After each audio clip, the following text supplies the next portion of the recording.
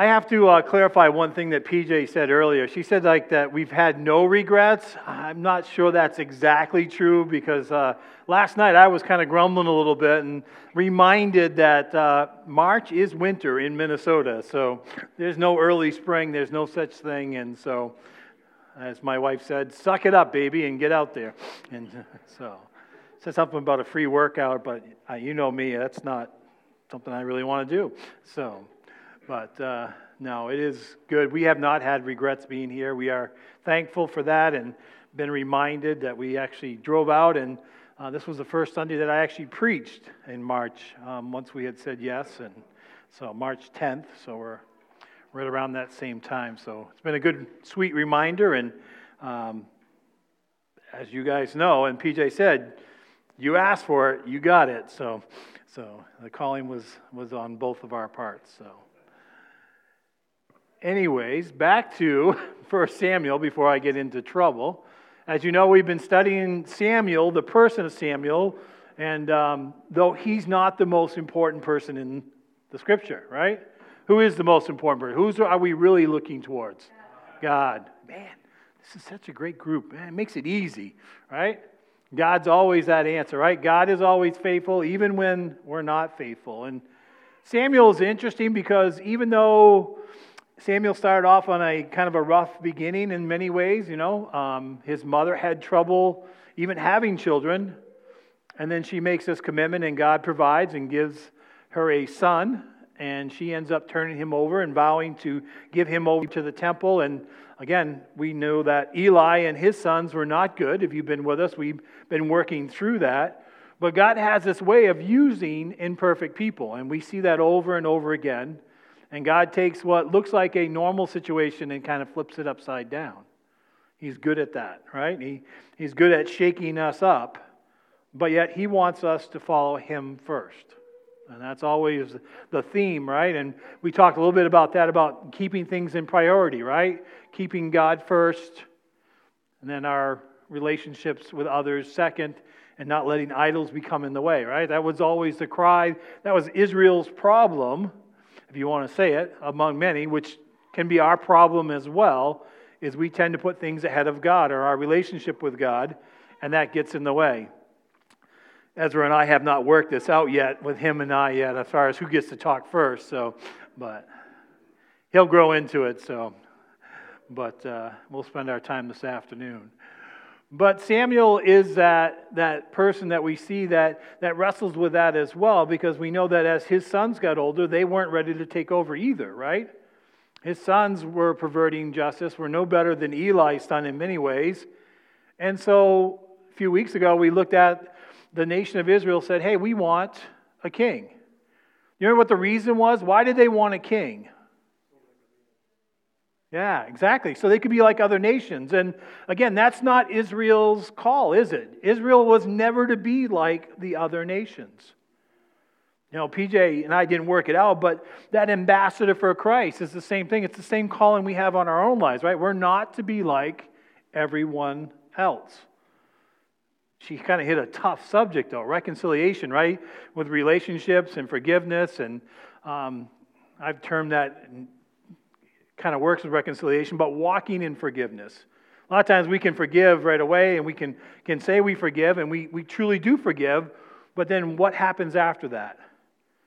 In fact, I had someone just a couple of weeks ago ask me that very question. I know I forgave them, but every time I think of this person, I just get churned up inside. My emotions get there, and as though I'm right back there again. Did I not forgive them? And it's not the forgiveness part, it's the reconciliation part that's still being worked out.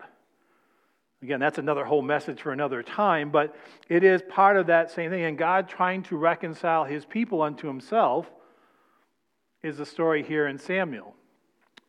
So they asked for a king. Was Samuel happy about them asking for a king?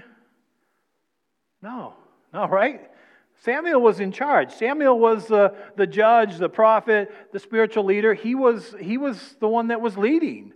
And things were going pretty good, and so Samuel was not happy that they were asking for a king.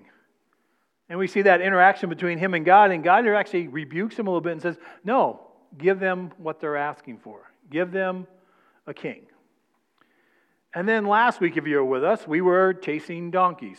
No, we weren't chasing them, right? Who was chasing donkeys? Saul, right? Saul's going to be the next king. Saul's the one that's chasing after donkeys. This is what gets him out of his area. God already had preordained that he was going to be the next king. He had let Samuel know. And they finally, in the midst of chasing donkeys, they come together, right? And Samuel last week, he gave him the place of honor. He gave him the choice meat. He gave him his direction. He let Saul know, you are going to be the next king. So last week we were chasing donkeys. This week, the title of the message is Chasing After God. Samuel is going to get Saul prepared to be king. It's an interesting thing here. This is a new position, right? Israel's not had a king before, and so this is the first one. And so they're kind of stumbling through this process a little bit. It's not known. This is not the normal. And so with anything like that, when you do something different, there's a learning curve or there's some time that needs to take place. And so we're going to see this as a transition. In fact, we won't even get through the whole transition today. That comes up in the next chapter, which will be taking a little bit of a break around Easter time, but we will get to the next chapter in 2 weeks. But we saw Samuel prepare Saul. Now we're going to see Saul take the next step. And then there's going to be a sequence steps after that until Saul actually firmly becomes the king. There's a transition in power. And so that's where we pick it up this morning. Chapter 10, we're going to go back just a little bit.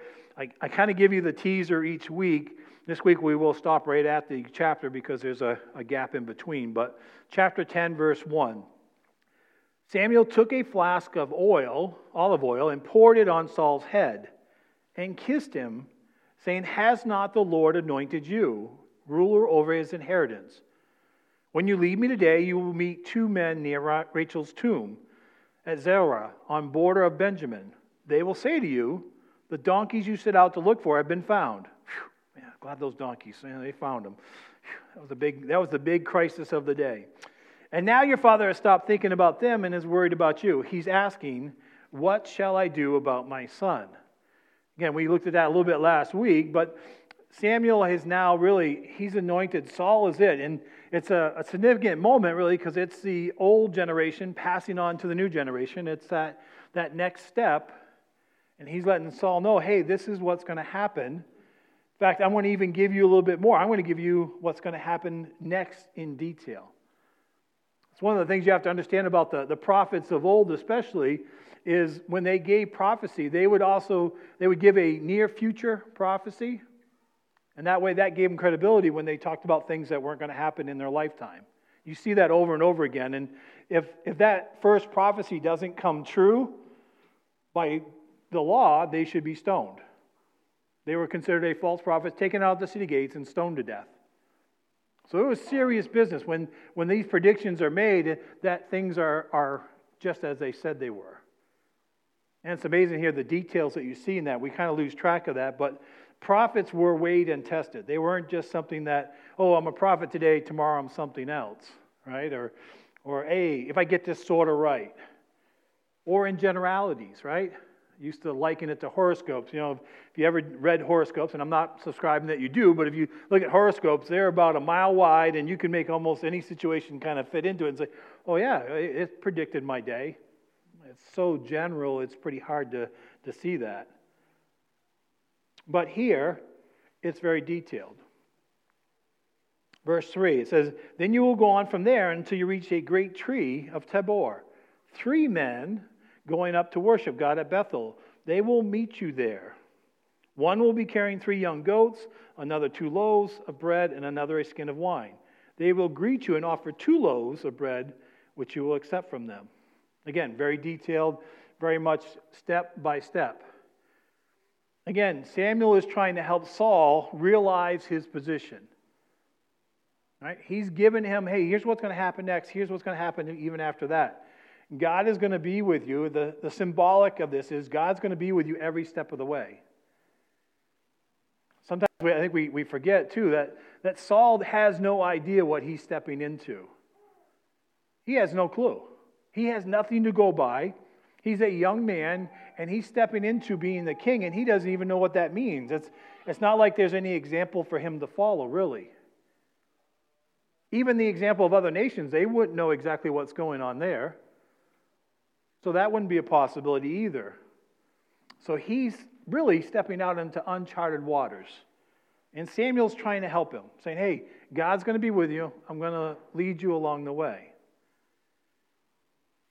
Verse 5. It says, after that you will go to town. You will meet a procession of prophets coming down from the high place with lyres, tambourines, pipes, and harps being played before them, and they will be prophesying.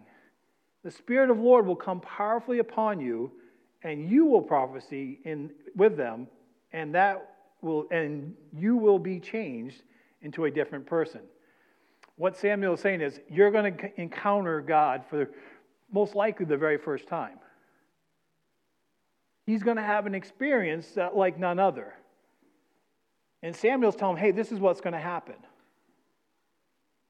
I think Samuel, in some ways, is trying to help Saul realize that, hey, this is God's plan for you in your life now. And so he's setting him up for that and saying, if you follow God, God's going to take care of you. God's going to lead. Can I tell you, as a leader and as a king, that would be really reassuring. I know as a pastor, it's really assuring that when I know that God's got things that I have no control over. Learned that very early on in ministry. There are many things that are way out of my control. I mean, this morning, I wouldn't have set up so many chairs if I'd known we were going to have a light Sunday this week. No, because we're going to need them for next week, and that's fine. But really, right? How many times do we step into something? You know, we talked earlier about stepping here and coming to Minnesota. We didn't know all the steps. We didn't know a lot of you. We didn't know the weekend, but it was operated. We didn't know the community around us. Yes, we were there for a weekend, but it was pretty short. Ryan and Bryce, I think we had a few chats, and Brandon as well on Zoom or one of those. I don't know if it was Zoom. It might have been Skype even back then. I'm not sure. But Skype, it was Skype, yeah. Right. Either way, you didn't look any better. So, but we had a few conversations, but really it came down to coming, and then there was a lot of faith, right? A lot of faith on your part, and a lot of faith on PJ and I's part. It was even before Rachel was here. So there was that, from our standpoint, there was no family here at the time. And so, again, taking that step. And Samuel's trying to help Saul kind of speed that up a little bit and saying, hey, God is going to take care of you. And so he has this encounter. It happens just the way Samuel says, right? Verse 7 kind of typifies, and I even underline this, it says, once these signs are fulfilled, do whatever your hand finds you to do, for God is with you. Man, if you can't hold on to anything else or get anything else out of this morning's message, be reminded that God is with you. Right? Quite often we lose sight of that. We think God's not there. Somehow He's forgotten about us. We see over and over again in the Scripture, right? God's not the one that goes away, is it? Who's the one that leaves God? Yeah, we do. Jonah tried that. Many have tried that. Many have tried to run from God. If you were with us a couple weeks ago in James, it even talked about if we go near, God draws nearer to us. He's literally waiting right there to reestablish that relationship with us. So God is with you as a believer. He's there. He's waiting for that relationship to go deeper, and you just need to trust Him with that. Verse 8.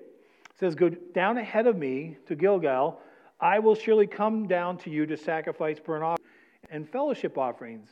But you must wait 7 days until I come to you and tell you what you are to do. It's a tough assignment in many ways, right? You got to go on ahead, and then you got to wait. Now, when I was a young person, and even today at times, I have trouble waiting. Right? I get very impatient, right? I want to know what the next step is, and I want to just kind of keep going, right? I don't want to have to wait, but he's saying, hey, you're going to have this experience, now you're going to go ahead, and then you're going to have to wait. What does waiting produce quite often when we wait for something? Anxiety can, right? It's a negative side. It can have anxiety, but it also kind of can help us process. Patience, right? But we can process, right? We can process a little bit, right? This is a guy who's chasing donkeys, and all of a sudden he's been told he's going to be the next king. He needs to process all this. He's had these experiences that he's never had before. Everyone's telling him he's going to be the guy, but he's got to process a little bit. That's a lot to handle. It's information overload, and he needs to process it. So I think part of the 7 days was for him just to grapple and to grasp what was going to happen to him next. And so Samuel gives him that, and he says, hey, I'm going to come. And you notice Samuel's emphasis, right? I love this part too. Samuel continually focusing on God. From this point, that's all he's talked about, right? God's going to be with you. Here's what I'm going to do. I'm going to sacrifice. We're going to worship God. God is the one who's going to help you be the king that you've been called to be. Verse 9, as Saul turned to leave Samuel, God changed Saul's heart. And all these signs were fulfilled that day. When he and his servants arrived at Gilboa, a procession of prophets met him. The Spirit of God came powerfully upon him, and he joined in the prophesying. When all those who had formerly known him saw him prophesying with the prophets, they asked each other, what is this that has happened to this son of Kish? Is Saul among the prophets? Right? People saw the difference. Like, that's not the same guy that we saw chasing after the donkeys, is it? It's different. Remember, he had the stature, right? He was taller and he stood out in a crowd, but now he's doing things that he normally doesn't do, things that he's never done before. In fact, he's even hanging with, I like the picture, he's hanging with a group of people that he's not used to hanging out with, right? He's hanging out with a spiritual group now. This is a new group. This is a new thing. And the prophets and the group of them is kind of interesting as well, because Samuel talks about them, but whether Samuel was in charge of them or not, or at least he knew of them, we're not sure. But quite often in Scripture, we see where there were groups of prophets. In fact, in Elisha, they talk about a school of prophets, right? They would teach them and raise them up and help them formulate God's words. Again, it was always God's word to the nations, most of the time to Israel. But we see a change, right? Saul's heart has changed now. Again, that passing over, the next step. Verse 12 says, a man who lived there answered, and who is his father? So it became a saying, is Saul also among the prophets? After Saul stopped prophesying, he went to the high place.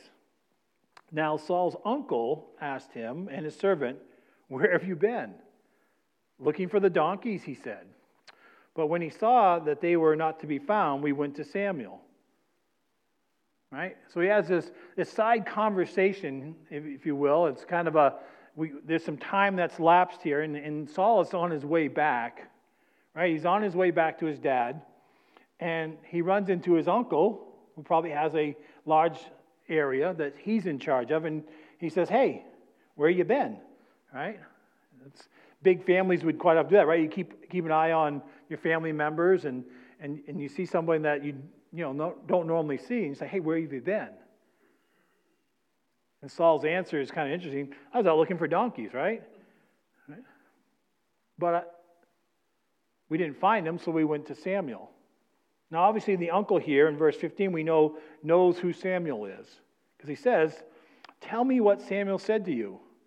Saul replied, he assured us that the donkeys have been found. But, and this is the key but here, but he did not tell his uncle what Samuel had said about the kingship. We see that Saul's not quite there yet, right? Now, he's had this great revelation. He's had this spiritual high. And he's had all this happen to him, yet he's still focusing on, or at least to his uncle, about the donkeys. He's still stuck, right? He's still not revealing what Samuel really said to him. Kind of a tell that's going to be happening here, and it's actually a foreshadowing of Saul's reign as king, right? At times he does really well spiritually, and then at other times he ends up falling back into his flesh. in his own self, and he gets caught up in the day-to-day.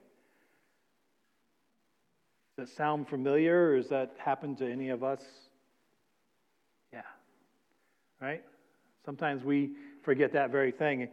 As I was reading this week and thinking about it a little bit, how many times do I take credit for things that God has done? That was the thought that came to me when I was studying this, and I had to repent and confess that sin, because sometimes I take credit for things that God's done. And so it's a reminder for us, right? The whole story here is God was doing a great work in Saul. Verse 17, Samuel summoned the people of Israel. Again, remember the story breaks out, right? There's two things happening. Saul's over here in one area, and Samuel's back over here in another area, and they're doing things together at the same time, but they're apart physically, but they're both in the same, they're both carrying on with their mission. And so Samuel summoned the people of Israel to the Lord at Mizpah, and they said to them, "This is what the Lord, the God of Israel, says. I brought Israel up out of Egypt, and I delivered you from the power of Egypt and all of the kingdoms that oppressed you. But," another key but here, "you have now rejected your God, who saves you out of all your disasters and calamities. And you have said, 'No, appoint a king over us.' So now Samuel yourself before the Lord by your tribes and your clans."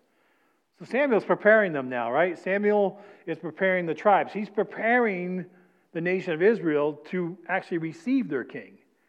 Samuel knows the king, and he's reminded them, hey, you asked for this, right? And interesting, he uses that Egypt, right? He uses that as the example, right? When they were in captivity, they had a king, right? Pharaoh was over them. I think there's a little dig with this in many ways, and he's kind of jabbing them a little bit. And I may be wrong. I may be reading into it, but there may be a little jab here, right? Hey, you had a king over you, right? But he was pretty harsh. He was pretty cruel, right? And you ran from that. You got out of it. Now you want to go back and have another king, a different king. And I'm sure they're hoping for a different result, but that doesn't always work. Just by the tone of the language, right? I don't know that Samuel's quite over the fact that they want a king over him. I think he's still wrestling with that. But he says to them, so no, appoint us a king, right? And remember, the reason was to be like the other nations. So they want a king, they've asked for one, and now Samuel is starting the process. He's already started, and now he's working on the people. And he's saying, hey, bring the clans in, right? The 12 tribes, come to me, because that's where the king is going to come from one of you. It's interesting. Samuel's doing all this work, yet he already knows the outcome. I always find that amazing when I read it and think, man, that had to be hard for him not to squeak that out somewhere, or just to kind of like, well, let's just fast track this. Let's not bother with this. But look what takes place next. He says, then Samuel, verse 20, it says, then Samuel had all Israel come forward by tribe. The tribe of Benjamin was taken by lot. Right? What that means is they drew lots, and they basically, it was by, I'm going to say by chance, I'm going to put that in quotations, by chance, but it just so happened to be the tribe of Benjamin is the one that gets chosen. Right? It was a 1 in 12 chance. Lo and behold, as they were doing this, and they worked through the process, and they come up, and there's the tribe. Lo and behold, right, it's the tribe of Benjamin, which is also the tribe that Saul is from. Right? So then, they brought forward the tribe of Benjamin, clan by clan, and Matra's clan was taken. Finally, Saul's son of Kish was taken. Again, by chance, right? Step by step by step. Remember, tribes are big. There's lots of people. There may have been as much as 500,000 to 600,000 people in these tribes. Even Benjamin being a small tribe still would have been a lot of people at this point. So to keep narrowing it down all the way down to this one family now, right? Pretty amazing if it was all by chance. Again, we're reading it and we know that God has already ordained who it's to be, but he's working it down for them, for the people to see. So they inquired further of the Lord, has the man come yet? Has the man come here yet? And the Lord said, yes. He has hidden himself among the supplies. I love how Scripture puts these things in, right? Now, Saul's already been anointed. Saul already knows, and the tribes are there. And where is Saul? He's hanging out back with the luggage, basically, or he's hanging out with the supplies, right? He's probably holding some donkeys, right? That's where he's not where the tribe is. He's not where they're at. He's in the back somewhere. It'd be like here, if we were having someone come forward for something today and they're out in the parking lot. You can't see them. They're nowhere around. It's like, what happened to them? Are they even here? And so Saul's not even in this part of the process. He's back out by the supplies, right? He would be out on the outskirts at best, not even within sight. Verse 23. So they ran and they brought him out, and all the people, among the people, he was a head taller than any of the others. Samuel said to all the people, "Do you see the man the Lord has chosen? There is no one like him among all the people." Again, for some reason, his height comes into the play here. Again, he's taller. His stature. It's funny, I just walked in as well, but right, you notice things like that. You notice when someone stands out in a crowd or is taller than everyone around you, and the people recognize right away, hey, this is him, right? You notice that thing, and the people recognized him right away just by his stature. In fact, they even claim there's no one like him among the people, right? He's obviously very much standing out, and this is going to be their king. The people shout, "Long live the king." Harkens to my English background, my old English, right? Long live the king. Right? They would be the chant, right, among the warriors and among when there was a great victory in battle.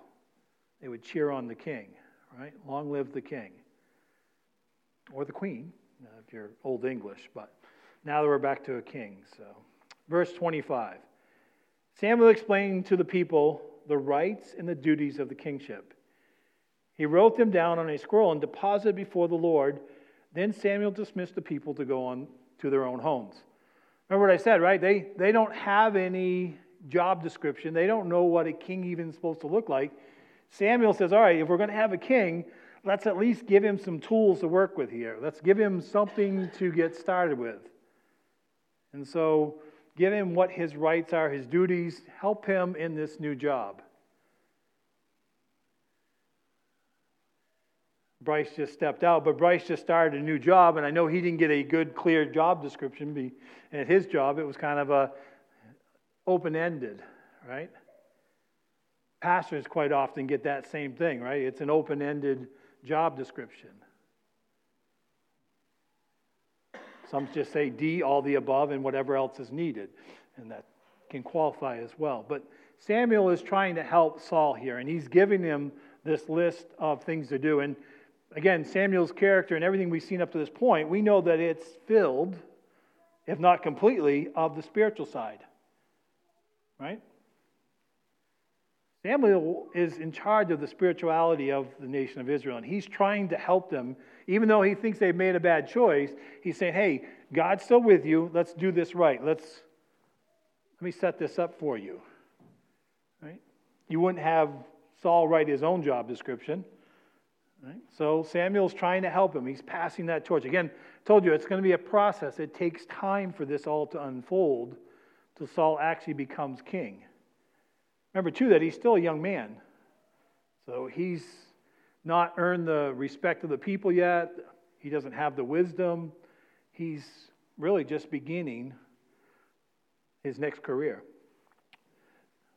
Lastly, here as we wrap up chapter 10, verse 26 through the end, it says, Saul also went to his home in Gilbreth, accompanied by valiant men, whose hearts God had touched. But some scoundrels said, how can this fellow save us? They despised him and brought him no gifts.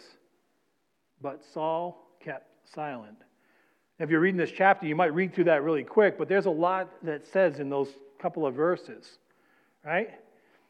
God has surrounded him with some valiant men. He's given him a group of advisors, is really what is in the scriptures here. All different ages. I'm thankful here as pastor that I have a good group of elders, right? people that speak into me.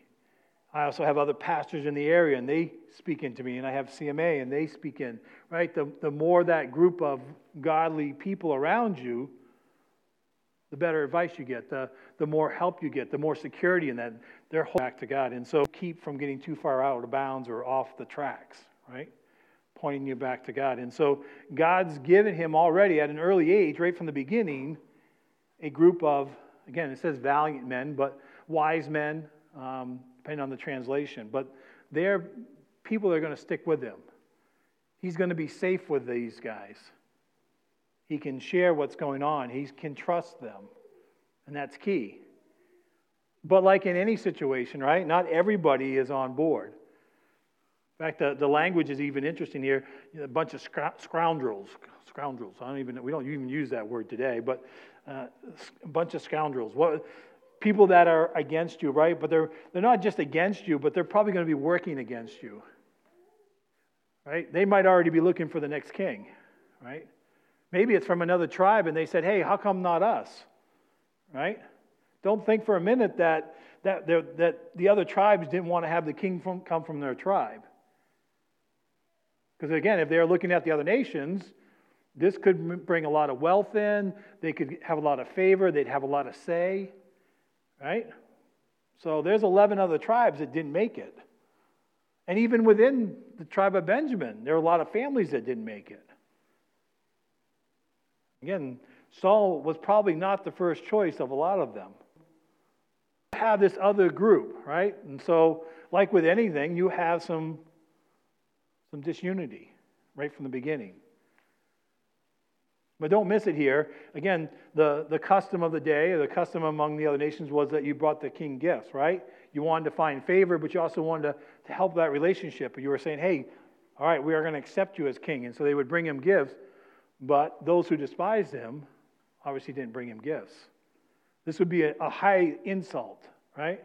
This would be saying, "We don't want you. Right? We want somebody else." That last sentence is key here because it's going to show you at least where Saul starts off. But Saul kept silent.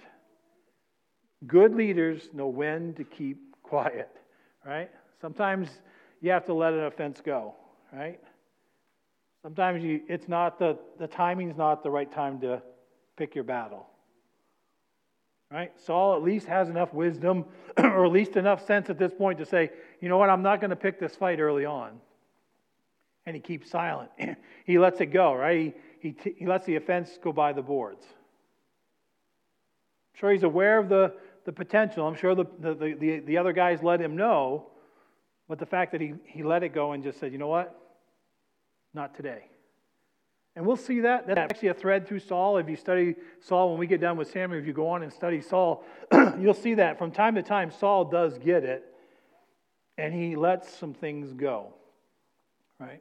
Other times he doesn't. He gets insulted and he takes it too far. But when he keeps silent, he actually does much better.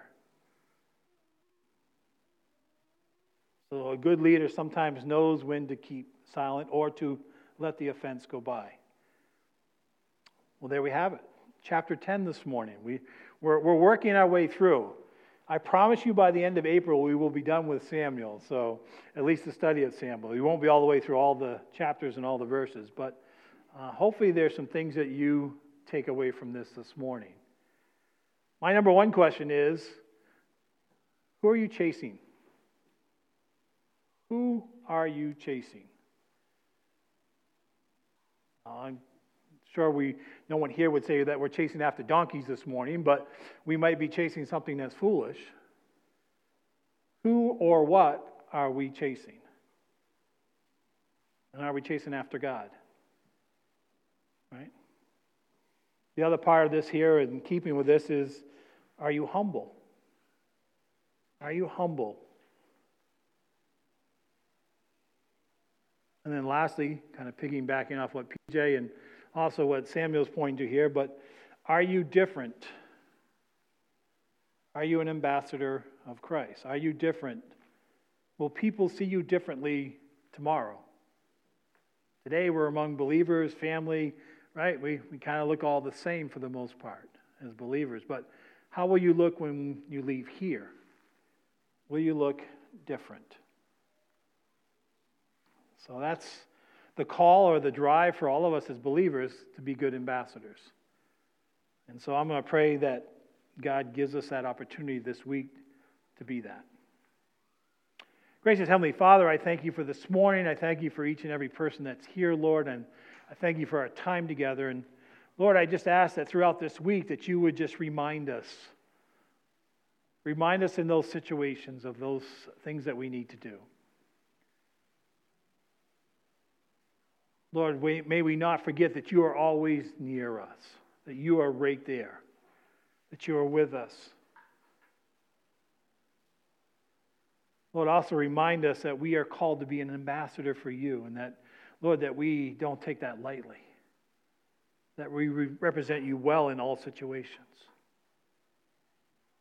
And Lord, just help us this week to be the men and the women that you've called us to be. We ask this all in Jesus' name. Amen.